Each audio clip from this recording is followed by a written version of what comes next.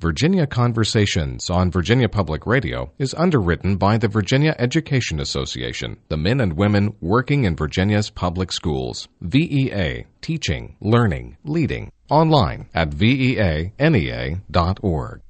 Today on Virginia Conversations, two stories of families thrust into the glare of the national media spotlight. One over a fight with the medical care a hospital wanted to provide a young cancer patient.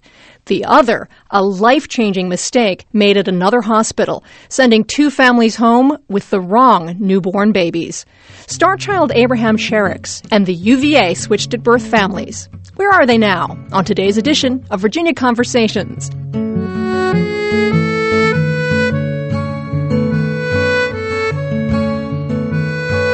I'm Lily Lee. Thanks for joining us today. Coming up, we'll talk to Paula Johnson, who in 1998 discovered the little girl she had been raising was not her biological daughter. Callie Conley is now 17 years old, and for the first time, she talks about growing up with family bonds as thick as blood. But first, the case of Starchild Cherrix.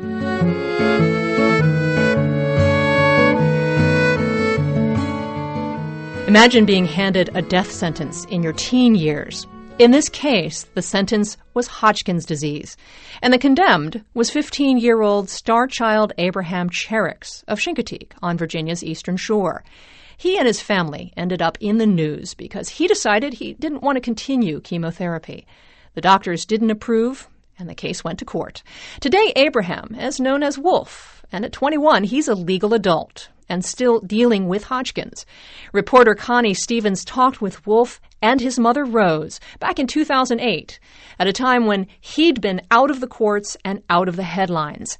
Here's some background, just an excerpt from Connie's 2008 report on the case that was once the center of a national debate over whether the government should intervene in a family's medical decision. It all started in 2005. Starchild Abraham Cherrix was 15 years old at the time. He lived with his parents and siblings in Chincoteague on the Eastern Shore and frequently helped with the family canoe, kayak, and tour business. I went up to my room, was sitting on my computer, and normally I always rub my neck like that, and I rubbed my neck on the right side and happened to feel a difference. There was a knot there. Medical tests would reveal Hodgkin's disease, one of the most treatable forms of cancer. A mass was pressing on his windpipe. The treatment, 3 rounds of adult-dose chemotherapy. But a few months later, the cancer came back, and with it, a new recommendation from the doctor. High-dose chemo and radiation, which Abraham thought just might kill him. My father said there were times when he had to force me to wake up. He couldn't get me to wake up. There were times when he had to carry me in the house because I was so weak. It was just ravaging me. So I decided, no, I don't want to take the high-dose chemotherapy or radiation. I'd like to find out if there's something else here. So Abraham and his parents bucked the oncologist's recommendation to arrive pronto for treatment at the Children's Hospital of the King's Daughters in Norfolk. The Cherrixes instead pursued an alternative therapy from a Tijuana clinic. It was a tonic called Hoxie, banned in the U.S. It energized me. I've never felt so energetic when I took this. It was just incredible. And the tumors that I did have at the time started to become spongy, which means the cancer's leaving the tumor and distributing throughout the body slowly, which means the cancer's going. But Cherrix's original oncologist reported the family to the Accomack County Department of Social Services, and his parents were charged with neglect and faced possible jail time. Abraham was banned from traveling to Mexico for monitoring at the clinic. Things had gone from really bad to much worse, as his mom, Rose Cherrix, explains. We were actually found guilty of medical neglect in juvenile court, and he was ordered to go to Children's Hospital and do whatever they said. We immediately appealed, and the day that we were supposed to be at the Children's Hospital, we were in the circuit court with an appeal. And the judge approved the appeal, and we went the next week, and that's when we won. But they said if I did not go to CHKD and get whatever they wanted to, they threatened to take me away from my parents and put me in a foster home or in a juvenile, how do they call it? Juvenile detention. Detention, yes. The family's attorney and social services eventually reached an agreement that Abraham could forego chemotherapy for an accepted alternative, lower doses of radiation and immunotherapy medicines and supplements from a Mississippi radiation oncologist. At last check, Abraham's blood work was looking just fine, his quality of life undiminished. But in getting from there to here for the family, a lot has happened. For one, a state law now bears his name.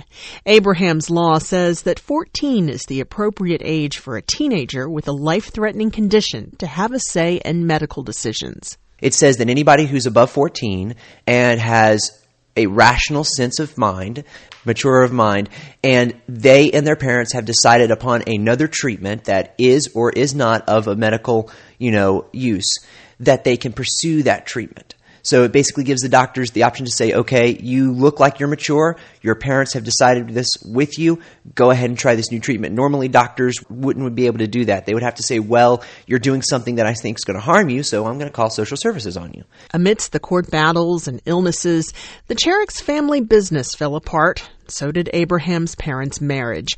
But in Floyd, at the rented home they call the Healing Place, the Cherrix motto is now, one day at a time. That was Connie Stevens reporting from a 2008 interview with then-teenager, now adult, Wolf Cherrix and his mother Rose at their home in Floyd. They join us now in the studio. Welcome to Virginia Conversations. Thank you. Thank you. Wolf, before we talk about your medical and legal ordeal, how are you doing now health-wise? I'm feeling great, really good. There doesn't appear to be anything wrong with me besides the fact that I can't do a lot of strenuous work. And that's mostly from the treatments in the past. But today I'm feeling great.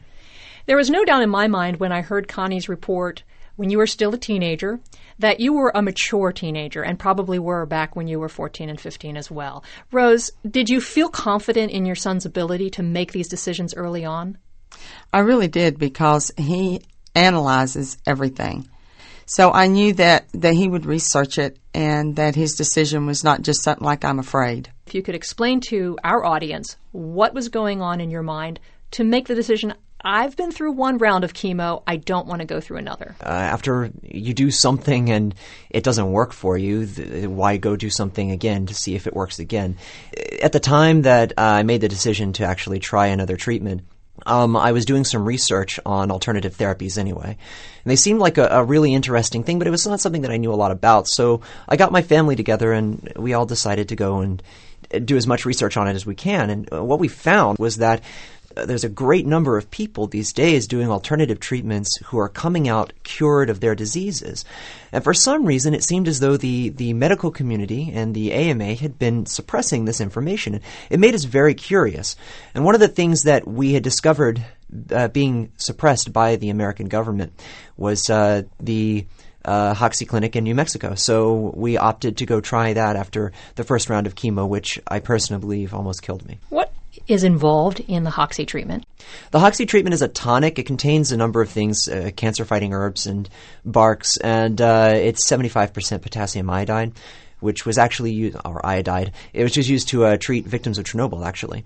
It's a very potent tonic. It's not necessarily the tonic itself that actually does all of the work. It's a combination of diet, lifestyle, and tonic. Are you still on this program? Unfortunately, no. When I came back from Mexico and I went back to Virginia, we were barred from leaving Virginia for any reason whatsoever. I was ordered to hand over any passports or identification that could be used to get me across any borders, and ordered not to leave Virginia, which was difficult in its own sense because everything, all the supplies that we got were from another town over the Virginia border because we were living on an island. So technically, we were out of commission for about a month. Rose, I don't think anyone can imagine what it would be like to deal not only with such a threatening disease that is threatening your son, but to also be facing issues around court battles. It's stressful enough dealing with your child having such a serious disease. And the one thing that your child doesn't need is stress. And then the people who say that they're wanting to help him come in and put more stress on him and us. It became a little overwhelming. You must have felt like you didn't have much control over the situation if you were being banned from doing things that your son felt he needed to do. Yeah, we really didn't, because when they told us that we had actually asked the physician to monitor him while we did something else. But I was the one who talked to her on that on the phone, and she's disagreed and refused to because she said that she didn't agree with what we were doing, but I never told her what we were doing. She never asked me if we'd seen another physician. She just reported us social services. And they actually did not even tell us about the first court date, so we weren't even there. To face the possibility of everything and to know that they would maybe try to force him to do something is really overwhelming. Wolf calls you the secretary of the family. Walk us through everything that you experienced from a legal perspective. Give us that chronology. We found out about his cancer returning in January of 2006. He was still 15. He had undergone 3 months of chemo the previous year, and then you have a 2-month period after he got into remission that it returned. Then when the doctor reported us, around March we started dealing with social services, at which time we informed them that that a paper had to be signed by the parents that if we did not want him to have chemo and he wanted it, that he could have it. But when the tables were turned and he didn't agree, they turned on us. We started dealing with them. We started going to court. He turned 16 in June, and we had already started the process of going into court. And it was around August of 2006 that court was over, and he went to Mississippi to the oncologist there. Bring us to the outcome of this battle. The judge in the juvenile court said that he had to go up here. He had to go to the Children's Hospital and undergo any treatment they saw fit. Our law attorneys immediately appealed. We were in the court the day he was supposed to be there, and then we went back to court the next week after the appeal was approved, and we told him we had found a physician in Mississippi. Said, if you don't want chemo, you don't have to have chemo. I'll take care of you. They said, sounds good to us. And we went on from there. And that's the only way that you were able to skirt that particular issue. Social services had actually made their decision before we went into court, and the judge ruled that all of the papers, that wasn't their choice. That wasn't their decision. It was his decision. And he made a court ruling that everything that they had said about us being guilty was to be erased off of their computers and everything else. But you still were forced to go to Mississippi.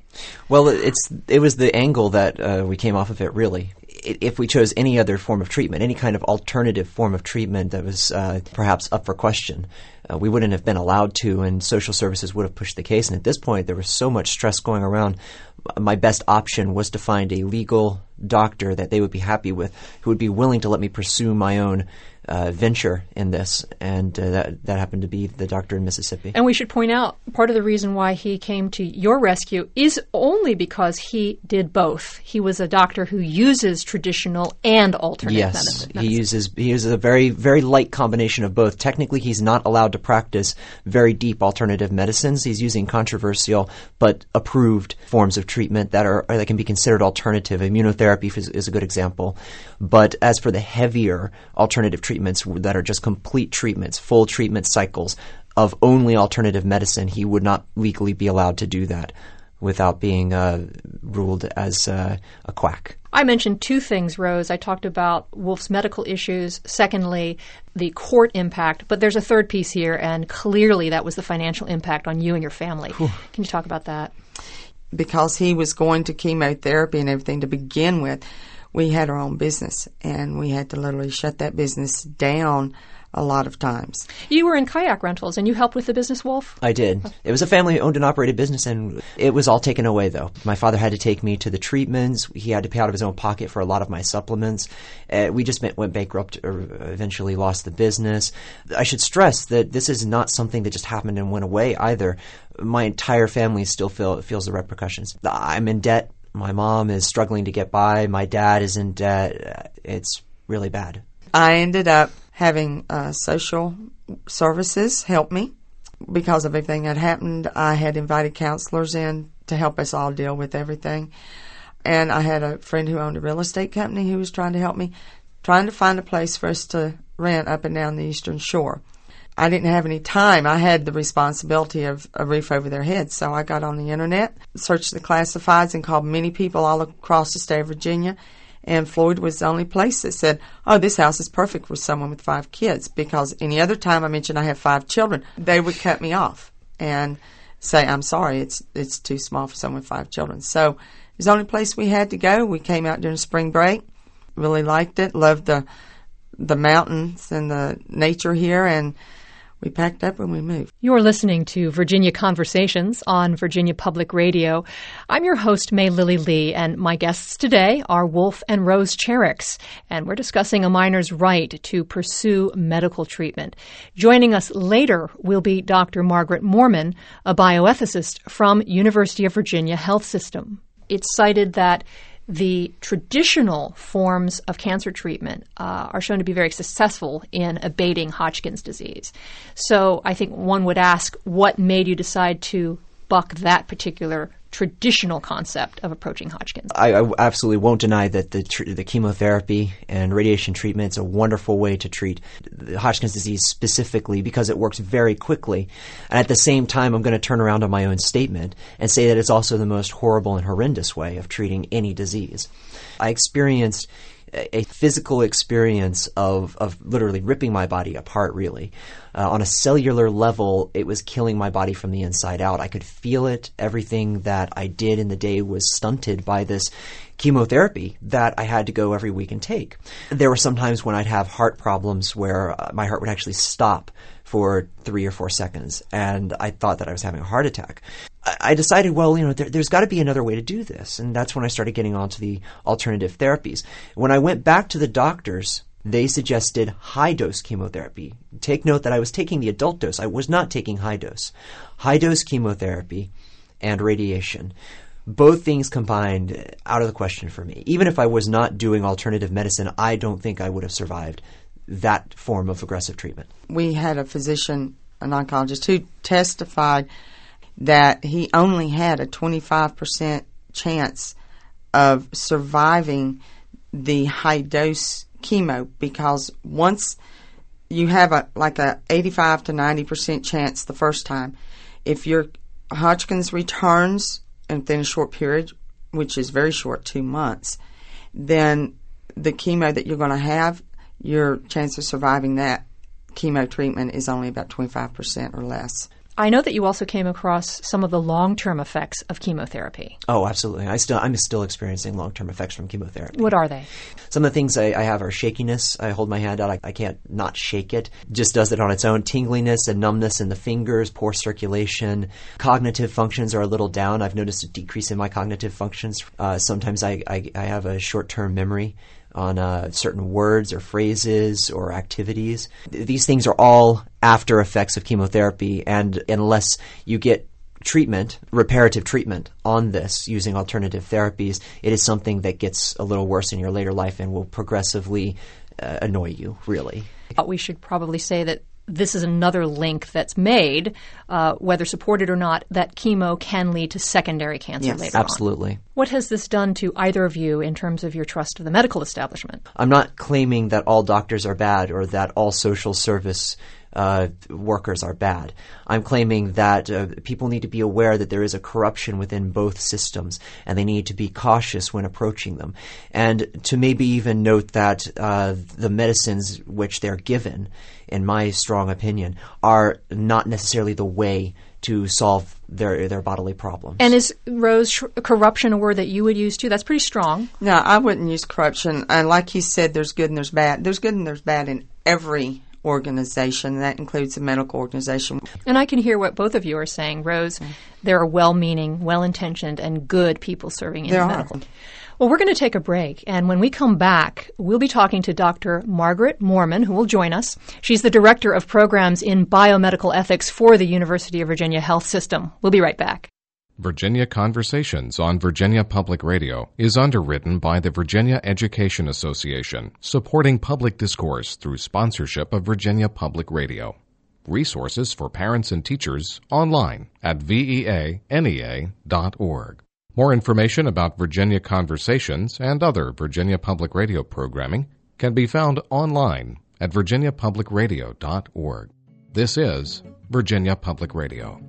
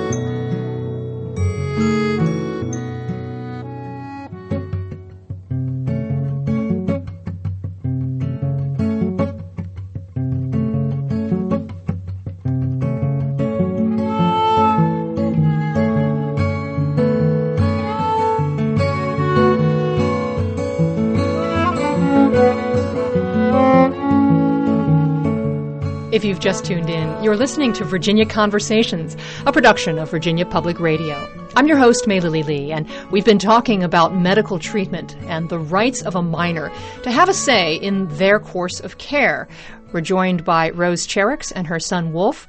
Their family's story is the backbone of what's now known as Abraham's Law in the Commonwealth of Virginia. Also joining us now from the Charlottesville studios of WVTF Radio IQ is Dr. Margaret Moorman. She's a medical ethicist specializing in the interdisciplinary scholarship that intersects ethics, religion, and medicine. She's the director of programs in biomedical ethics for the University of Virginia Health System. Welcome, Dr. Moorman. Thank you. It's good to be here. This is an interesting conversation that an entire law evolved from Wolf's case. Abraham's Law, of course, he was known as Abraham back then, Starchild Abraham. What is your opinion of this law, which now states that if you're over 14 years old, you should be given the option of determining your medical care? Well, I'm sort of two minds about it. I remember what, I wasn't there when he did it, but what Justice Holmes said, which is that hard cases make bad law. One of the difficulties with the law is that it removes the ability to make nuanced decisions. That's my concern about it. I certainly understand the reasons that the law was passed, and I think there's some good that can come out of it. But I'm a little concerned that it doesn't allow for the ability to think about whether this particular 14-year-old or this particular 15-year-old actually is capable or of making the decision. That's one concern I have. But then, we know that there are 30-year-olds who are not really capable of making a decision. That's why we have a bright line at 18 for that. And the question has always been where that line should be. It's interesting that we could change it to 14 for this, but we're not changing it to 14 for other things. Bioethicist Arthur Kaplan is quoted in the Virginian Pilot as saying that he's not crazy about the law, pretty much piggybacking what your concerns are. One family's situation could be entirely different from another family situation, the common denominator of age 14 not having that much of an impact in whether it will be a good decision. I think that's right. I don't like taking away from our society the ability to make case-by-case decisions about something like this. It's the problem with bright-line laws, is it does tend to take away our ability to think in more nuanced fashion. This is Abraham. I was actually wanting to reply to that. I think that there's a keynote in the law that actually makes it pretty much the exact opposite of what you're saying, and that is that the law does not say that 14-year-olds have the right. It gives doctors the ability to make educated decisions on these children. It gives the doctors the ability to say if the doctor's judgment on this person is good, if they think that this person is mentally stable, if they think they're mature, and if they think that their decision is in their best interest, the doctors can give the family permission. The doctors still retain all of their previous rights to deny the family that leisure by, of course, contacting social services or not even giving them the initial the statement that they can do what they want to do. The law simply opens up the possibilities. It does not actually claim that the children have the right to make these decisions on their own. Well, thanks for the clarification. That's very helpful, but then I'd have to ask, what's the point of the law, since doctors could always do that? Doctors could not always do that. Doctors are required by law, if they believe that the child is going to be harmed, to contact social services. And by medical standards, anything having to do with alternative medicine is considered harm. Therefore, doctors would be required to contact social services for every alternative medicine case that was reported to them, because that's medical neglect. Actually, I don't think that's been the case. I have to confess I'm also a pediatrician, which is that unless there's a situation of real disagreement, say, between the child and parents, as there was obviously not in your case, then the physician actually does have the right to do that if the parents are saying that. That obligation really didn't exist. Anyway, we could go on forever about interpretations of the way things were, but I've certainly, in my own experience, had not had the need for such a law. But I'm glad to hear your clarification that it's not enforcing that. If so, then it's really, as far as I'm concerned, no different from the case without the law, and therefore I would withdraw my objections to it. Yeah, your information was also very helpful. I didn't know a couple of things you had stated. Yeah. And I think what it also does is it gives physicians an out, because they do not have the risk of being sued if someone tries something else. I want to offer this up, that ever since the law was put into place, that Children's Hospital of the King's Daughters in Norfolk hasn't seen one case in which a family has evoked that law. So it hasn't been used yet there. I have not seen the law used in many places. I've heard a lot of appraisal for it. I've heard a lot of denial for it. I've not actually seen it put to use. The amount of cases that actually make it to the news, they're very far and few between. So, the chances that even if one of those cases which did make it to the news used this law is very slim. So you can't really say how much it's being used. I know that it has gone through several chairs to be revoked, though, and it has actually not been revoked yet. Dr. Moorman, what's your take? Just give us a thumbnail sketch of what's going on here, and maybe what went right and what didn't go so right. A couple of things to sort of lead off with. And first, let me say, Wolf and Ms. Cherrix, I really admire your courage through all this. Thank you. And I also rejoice with you, Wolf, in your continued good health. The other thing I want to say is that it would be irresponsible of me to draw any major conclusions about what went on 5 or 6 years ago, since I wasn't there and don't have the medical records. So this is going to be much more of a sort of general approach. And my general approach is this, that it was right that this decision went to the courts. This isn't a medical decision. This is a social decision. Since we do have those bright lines of consent, medicine is correct in saying that medicine can't decide whether it's okay for you to make that decision. This is prior to your law, of course. So that move actually was a correct move. Having said that, based on what you've said and what I have read in the past about this case, it's not clear to me that the carrying out of that process was done the best way it could have been.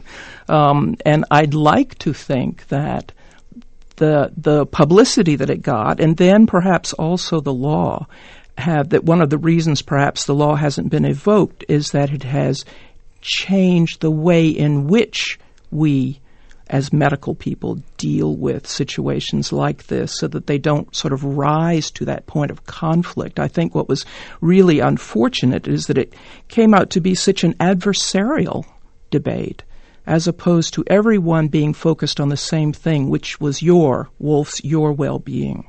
I want to go ahead and agree with that, actually. It was indeed not the medical community's fault, as it normally is not. There are grassroots that the medical community has to follow, and those, of course, are branched out throughout the government. So anything that happened after the case was reported, which it rightfully was, it's not the doctor's fault. It was carried out improperly, in my opinion, by social services and other such branches. Doctor, what do you think about Wolf's assertion that the medical industry is corrupt? Well, I'm not going to agree with it. I think, is there corruption? Yes, of course there is. I don't think that you can paint wholesale medicine's convictions about the best way to treat illnesses as being a matter of corruption. It's more a matter of very fixed beliefs and well-grounded beliefs in the validity of scientific studies and in the particular theories that have arisen from those studies. And as human beings, we all follow the strength of the convictions of our beliefs, and I think medicine's no different in that, and alternative medicine does too, obviously. And I don't think that's a form of corruption. Does corruption leak in? Absolutely. And do we always have to be sort of ever vigilant for it? Yes. I do think it would be a mistake to paint this entire question as one of corruption, though. Well, if you and your mom have been invited by Virginia Tech to speak to the bioethics classes there, Medical ethics. What's the big takeaway? Well, we went to the medical ethics class. It was highly receptive. You had a lot of first-year medical students that were sitting up there. Very wonderful questions coming through, articulate and amazing people. The question arose, what can we as medical doctors do to avoid situations like this or to improve the relationship with the patient, to make cases like this happen less? And my advice is, it's actually a very simple concept. It's just to listen to your patient, take into consideration everything that they say, and then treat them as if they're a part of your family. I mean, who wants to go to a doctor and feel alienated? You are, after all, offering your body up to this doctor. You have to trust their expertise and their words. So the best thing that a doctor can do as a doctor is to listen and be aware of the concerns of the patient. Dr. Moorman? I think that's wonderful advice, Wolf. I'd love to have you come talk to our ethics, our students, medical students in their ethics classes. And I think that advice about listening is really important. I think one of the things that happens to people in medicine, probably because of the sheer weight of what physicians have to deal with, is that we get focused on only a certain sort of outcome and are not as open, I think, as we might be to hearing all of the goals that are at stake here, that it's not only a matter of whether one can eradicate the cancer, it's also a matter of how you are going to continue living with this process, how you understand your body, what things are important to you, and whether we can reach a balance between what medical evidence is saying would be the correct treatment and what you know you need in order to be able to carry on the life you want to live. I think good physicians are usually able to strike that sort of balance, but you're absolutely right. It takes paying attention, and listening is the core of that, is really hearing what you're saying and asking the right questions. I know for a fact that these aggressive treatments will work sometimes. What I believe is that each person will react differently and as an individual to these treatments, and that's what needs to be taken into consideration. Right. Instead of treating people as a batch, people need to test their options and find what works best for them. So if chemotherapy doesn't work for you, then perhaps you need to try something alternative. If alternative treatments don't work for you, you may want to try chemotherapy. I can't express what a pleasure it has been to have all of you with us. You've been listening to Virginia Conversations with our guests, Wolf Cherrix and Rose Cherrix, and also joining us from Charlottesville is Dr. Margaret Moorman of UVA Health System. She is the Director of Programs in Biomedical Ethics for the University Health System. It's great to have all of you with us. Since we recorded that interview with Starchild Cherrix, his cancer has returned and he continues his battle against the disease.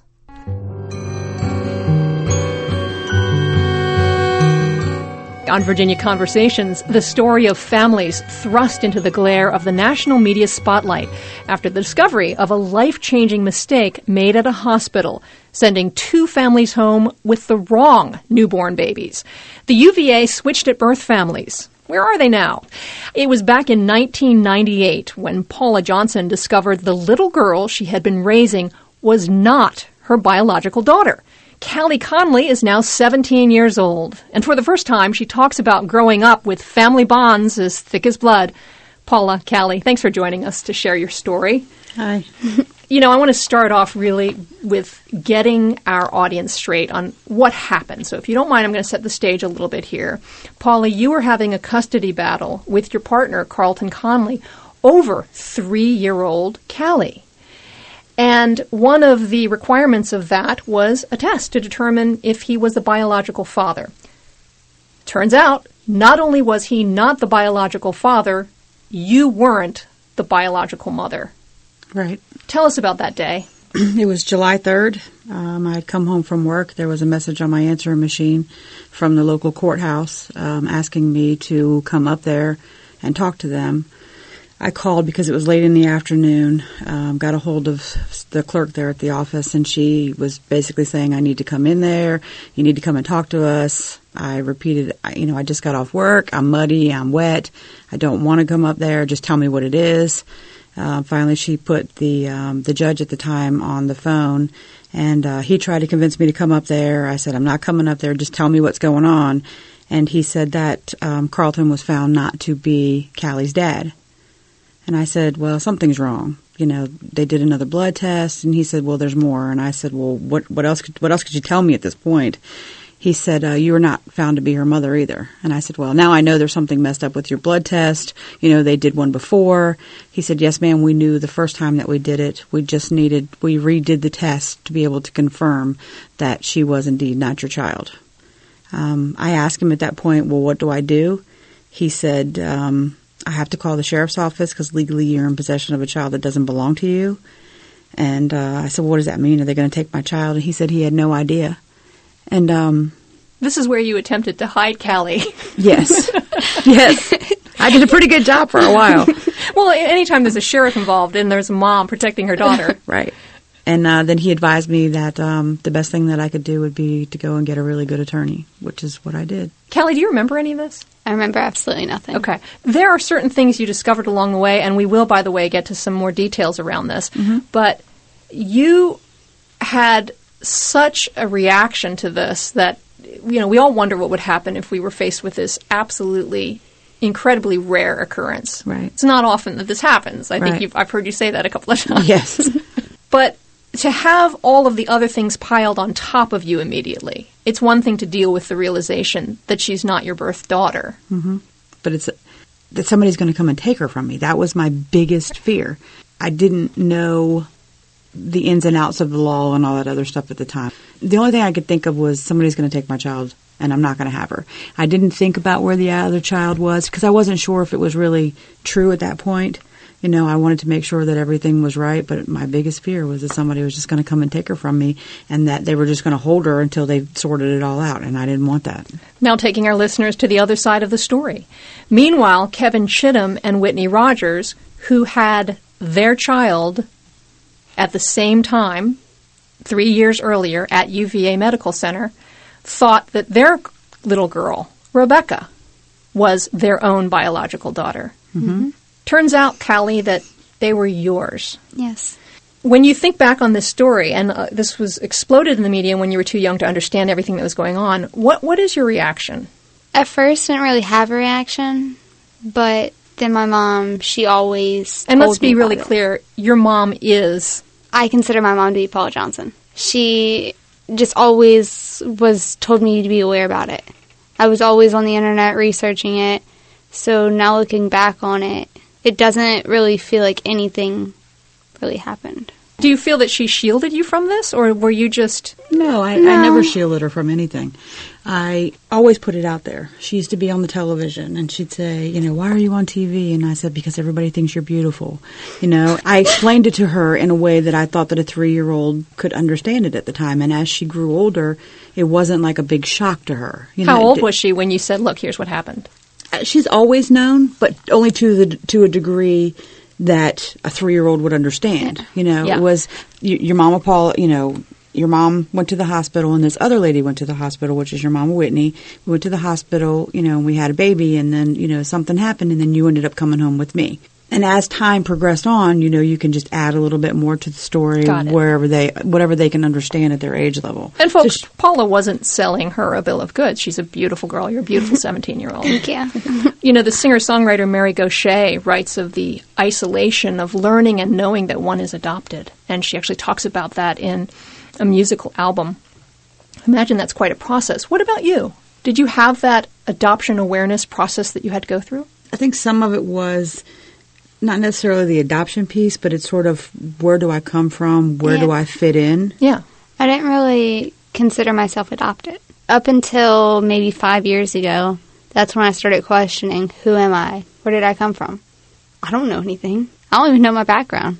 Mm-hmm. That's where we should probably go ahead and explain to the audience the amazing confluence of events here. It was a tragedy. One day, Paula, after you learned that Callie wasn't your biological daughter, Kevin Chittum and Whitney Rogers were in a horrific car accident that killed not only the two of them, but all of the passengers in their vehicle. Yes. And that was a July 4th weekend holiday. That must have been a really, really difficult thing for you to learn about just as you're getting ready to embark on finding out, well, who are my parents? At the time, I didn't really comprehend it because, well, we didn't really know that Rebecca was the other baby. So at first, we thought Rebecca was in the car. And then to find out that my parents actually died, it didn't really hit me for a couple of years later. Because then I figured out that, well, Rebecca's going to get to know her mom. I'm not going to get to know mine. I'm not going to get to know that she liked cheerleading, that my dad was a quarterback. I see pictures, but I don't really know who they were. There are some things that define your connection. Things that, for instance, your late mother, your late biological mother, loved. Foods like you love. Yeah. Like pizza. Yeah, like pizza and... anything with ketchup on it. And there was also a real connection for you as well with your foods and the foods that Rebecca loves, Right. Paula. When I was pregnant with Rebecca, I used to go to Wendy's and I would have Frosties and I would dip my French fries in it. And one of the times in the beginning, when Rebecca was with us, we took Rebecca to Wendy's and she did the very same thing. And I just sat there and cried. I couldn't do anything else. My mom was crying. My girlfriend my friend Bonnie, she was crying because they were all watching her, do the same thing. I love crab legs. Rebecca just loves crab legs. Rebecca and I have a lot of similarities, a lot. I want to go back, Callie, to your looking for that connection that isn't there because they've passed away. Do you get that through the grandparents? Do you get that through conversations with Lindsay, Rebecca's sister? At the time, right now, I don't really have a connection with them. So no one except for... I don't really have a connection with any of them. Can we ask why that is? I think it's just differences. Before the differences surfaced, was there an opportunity for you to say, look, tell me about my dad. Tell me about his amazing carpentry skills. Tell me about... There's never really a time for either one of my parents. I feel like neither of my grandparents, on my mom's or my dad's side, really wanted to not necessarily accept it, but go into it. Because I feel like it still hurt. It's very painful for them. So going back to your saying that you don't really feel adopted, in a way this sort of must make you feel somewhat adopted being locked out of that information. Not really, because Paula's always been my mom since I was taken from the hospital. She's always been my support, my backbone. She's always been there. I don't consider her anything else but my biological mom. What a tribute to you, Paula. Paula, we should point out that you adore children. How many do you have? I have 6 children. One of whom is a foster child. Yes. Yes, she is 32, and then I've just taken in my nephew, who's 17. Describe your family. Oh, good Lord. I don't know if there's an accurate depiction of my family. They're just a mixed match of everything. I have, my foster child, then I have 4 biological children, and then I have Callie. I have 7 grandchildren. Who is his and hers and theirs and ours and probably the neighbors, I don't know. But they're all my grandchildren. I've been around them since they were born. I've taken care of them. I don't consider them as anything else but my children. Blood doesn't mean anything to us. Nothing. Yeah, that's great. Callie, nothing. How do you get along with your siblings? Like any other siblings. We fight, we argue, but at the end of the day, we all love each other. That's great to hear. I want to go back, Paula, if we could, to some of the discoveries back then when you were putting the pieces together, that this isn't my child. There's a humorous story that you tell about having been in the hospital and saying, well, this doesn't look like my child. She's dropped a pound. She's dropped a few pounds. She doesn't look like the big fat baby the 9 some ounce baby that I had. So to get it really clear in the minds of our listeners, you got to hold one child at least And then later you were presented with another child. Yes, absolutely. When I had my child, let's just put it that way, because it's hard when you start confusing the names. When I had my child, because she was so big, they thought that she had juvenile diabetes. So they took her. Plus, I had been in labor for 2 days. I hadn't eaten, but they took her. And Carlton went with her to the nursery. And then I went back to my room. I didn't have her that night at all because it was in the wee hours of the morning, so I didn't have her at all. When I got up the next morning at 7:30, I was having my tubes tied. So they took me directly into surgery, so I didn't get to see her all morning either. So when I got out of surgery, I was on Percocet and whatever, so I waited for Carlton and his family to come up there that night. They got to see her for a little bit. I held her for a few minutes, and then Carlton was leaving because I was on the Percocets. They would not allow her to stay in the room with me, so they took her back. We took her back to the nursery. So when we took her back to the nursery, at some time in the wee hours of the morning, from what we can see in the medical records, is when she was switched. So it was just a very few minutes that I actually got to hold her. You're listening to Virginia Conversations. We're talking with Paula Johnson and her 17-year-old daughter, Callie, who is actually making a first-time media appearance, and we're delighted to be able to see this beautiful young woman. And, I want to get back to the issue of your experience with UVA. Tell me about the lawsuit. There's not really a lawsuit. I mean, we filed the lawsuit because nobody should have to have that done to them. It was never about money. It was never about anything, because you can't bring Kevin and Whitney back. You can't change the fact that you've switched our children and they haven't known their rightful parents for the last 3 years. You can't change any of that. And no amount of money in this world would ever fix any of the pain that any of us have ever been through. So when the lawsuit was filed, it was settled in the end, but they've never, ever once accepted responsibility for anything that they did in this situation. Absolutely none. And that money, the money is more, it was set up for the children. Yeah, I got a little bit. The Chitums got a little bit. But the girls are what was most important, because they're the ones who are going to have to reap for this for the rest of their entire lives, Now, we've established that Callie, because of differences, isn't having official contact with the other family, the family that belongs to Rebecca at this point. Correct. What about you? Do you have any connection with Rebecca? No. Okay. No. Why is that? I think it's just differences, like Callie said. It's a totally different world that we live in. We live more in the city, because we're just 25 miles south of D.C., whereas they're, in a very rural, desolate area in Buena Vista, very little itty-bitty town. It's a very close, tight-knit community. Everybody does everything together. Everybody knows everything, whereas our lifestyle is very fast-paced, hustle-bustle, 95. It's just a lot going on, and I think it's a culture shock. Callie has a really hard time when she has to go down there. It's like, okay, can we go somewhere? Can we do something? Whereas Rebecca's like, oh my goodness, you know what I mean? This is just ridiculous. It's just so fast-paced and so just out of the normal. To have two totally different worlds to have to come together, it makes it a little bit difficult. It's interesting when you watch made-for-TV movies about switched to birth, and don't tell me you don't. There's oftentimes that predominant theme of one was switched and is in the upper echelon of society, and the other one is at the other rung of society. Right. That huge chasm, right? Well, I'm thinking of this as you describe the differences geographically. Right. But they're not that huge in terms of real-life means and resources. No, not at all.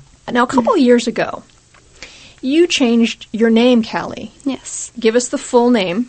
2 years ago, I changed my name from Callie Marie Jewel Conley to... That's not even right. What was it? You don't even know your own name anymore. My first Rebecca. one... I changed it from Rebecca Grace Chittum to Callie Marie Jewel Chittum Johnson Gentry. I think that little lack of communication there was just that she didn't remember far back enough, right? Well, she's never been called Rebecca, but that was her legal name, was Rebecca Grace Chittum. Now you're Callie Marie Jewel Chittum Johnson Gentry. Yes. Great. And tell us about the genesis of that. How'd that come about? Callie's the name I was always called. Marie is Carlton's grandmother's name. Carlton's mom's middle name. And Carlton is? Carlton's Paula's ex... It's Rebecca's biological boyfriend. Okay. Jewel came from my mom Paula's mom. Chittum came from my biological dad's side. And Johnson Gentry? Johnson came from my mom, Paula, and Gentry is my ex-husband's last name. And more important, why the name change? This must have been a really important turning point for you.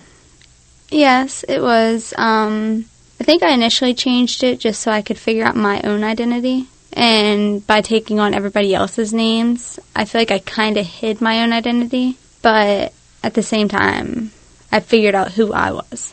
Did she go through any, I'm looking at Paula as I ask this question, did she go through any rebellion toward you? It was never really toward me. It was just in general toward anyone. She was very angry for a long time. Well, I wouldn't say a long time. For about a year and a half, we had a really tough time with her. Not like behavioral-wise. It was just that she was just so angry and not knowing who and where she came from. What period of time? Probably about 2 years ago. About 2 years ago. Oh, so it was tied into this. All of that was tied in. It was for Callie to try and figure out who she was. You're obviously not going to find out exactly where you came from. You know you came from Kevin and Whitney, but with that disconnect with the families, it's very, nobody would tell her anything. Mm-hmm. And it was just little things that she wanted to know. And she was, and we had to make her understand that you can't change any of that. You can't make people tell you something that you want to know about. It's just not going to happen. Mm-hmm. So you just have to accept that and just know the only person in this world that you can change is you, and you have to move on. And what did that acting out look like? A lot of depression. A lot. She spent one whole summer in the house and stayed on the couch every single day. She slept there. She didn't want to get up. She didn't want to go out of the house. She ate there. She really did nothing. And anybody that would try and, ask her a question, let's get up, let's do something, I mean, she would just bite your head off. Callie, what do you think helped pull you out of this? Honestly, my mom. What about you, Paula? You must have had quite an amount of rage toward the hospital.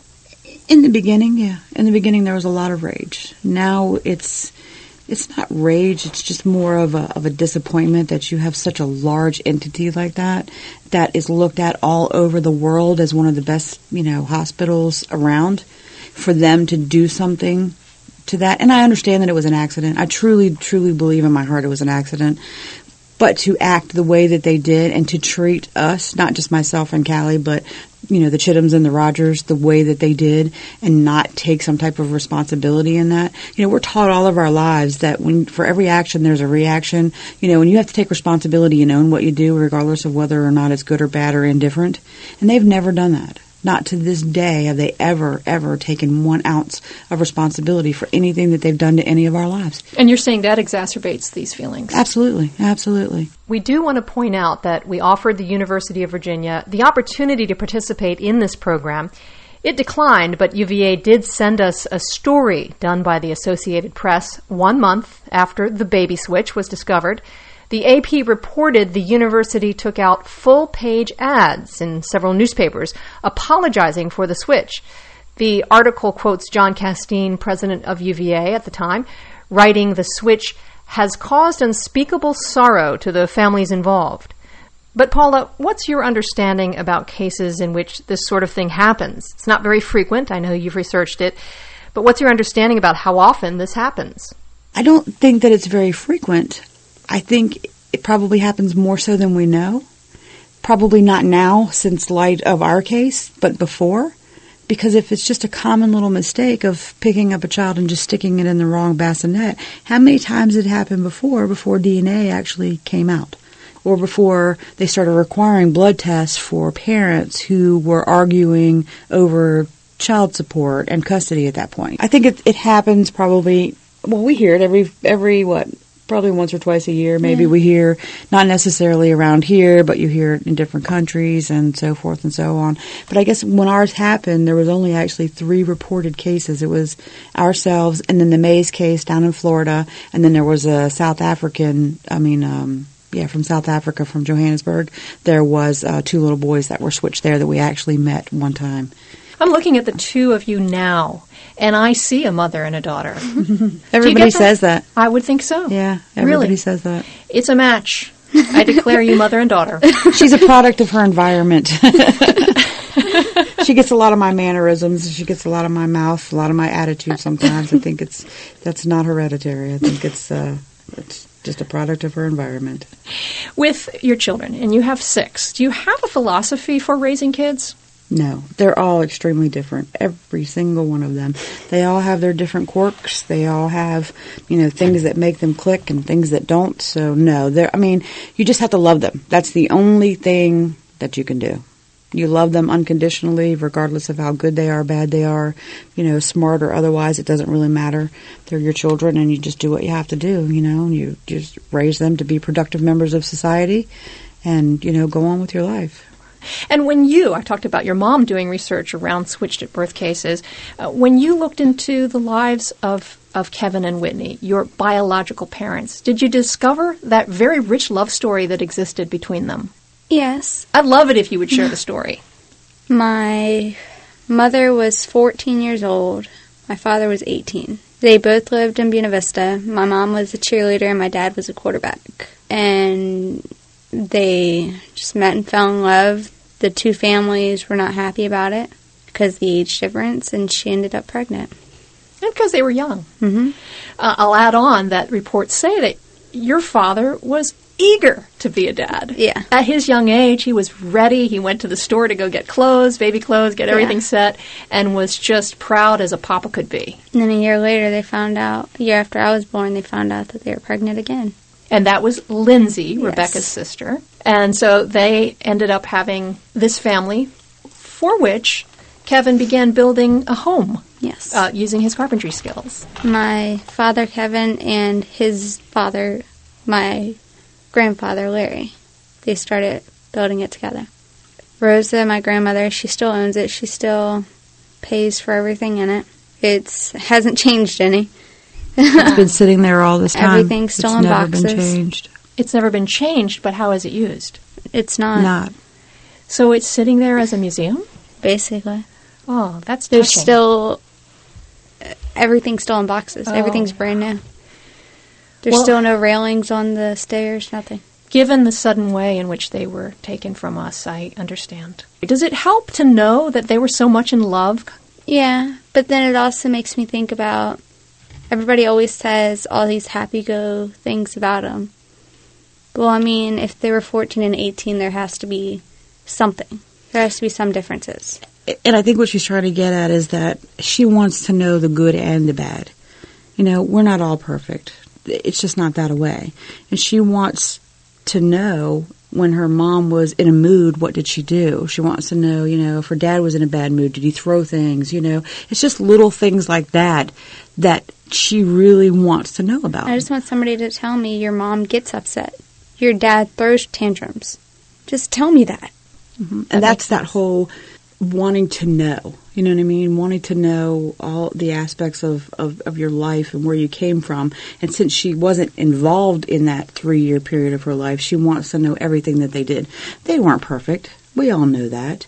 It was a great love story. But on the other hand, she wants to know the truth. She wants to know the good and the bad about her mom and dad. Her mom did terrible in school. We found this out a little bit later. She struggles in school. Kevin excelled in school, from my understanding. Callie's had to go to her mother's brother and ask him, tell me, I want to know the bad things. I want to know, did she ever cuss? You know what I mean? Did she do all that stuff? And she's found out a little information, but it's not as forthcoming as she would like. I want to thank you both for joining us today. It has been a pleasure, Callie, to meet you and your mom. I am joined by, and I'm going to read the full name here because you went through the trouble of changing it. Paula Johnson and her daughter, Callie Marie Jewel Chittum Johnson Gentry. It's great to have both of you on Virginia Conversations. Thanks. Thank you.